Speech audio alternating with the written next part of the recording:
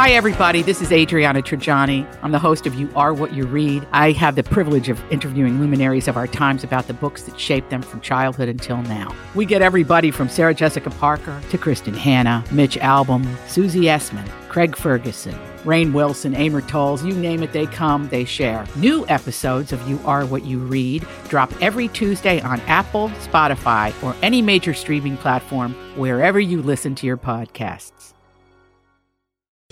We have solid information.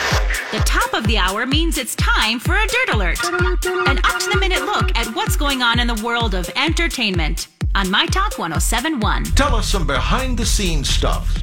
Give us the dirt. After Kanye West made an anti-Semitic post, many have a lot to say about his choice of words, and now Bella Hadid has spoken out.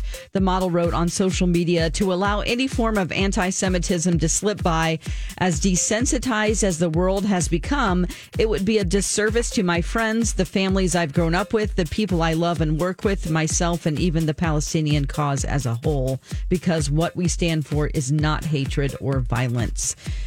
So glad that people are speaking out against that. Silk Sonic will not submit their album An Evening with Silk Sonic for Grammy consideration. They won last year for the song Leave the Door Open, Record of the Year, Song of the Year, Best R&B Performance, and Best R&B Song.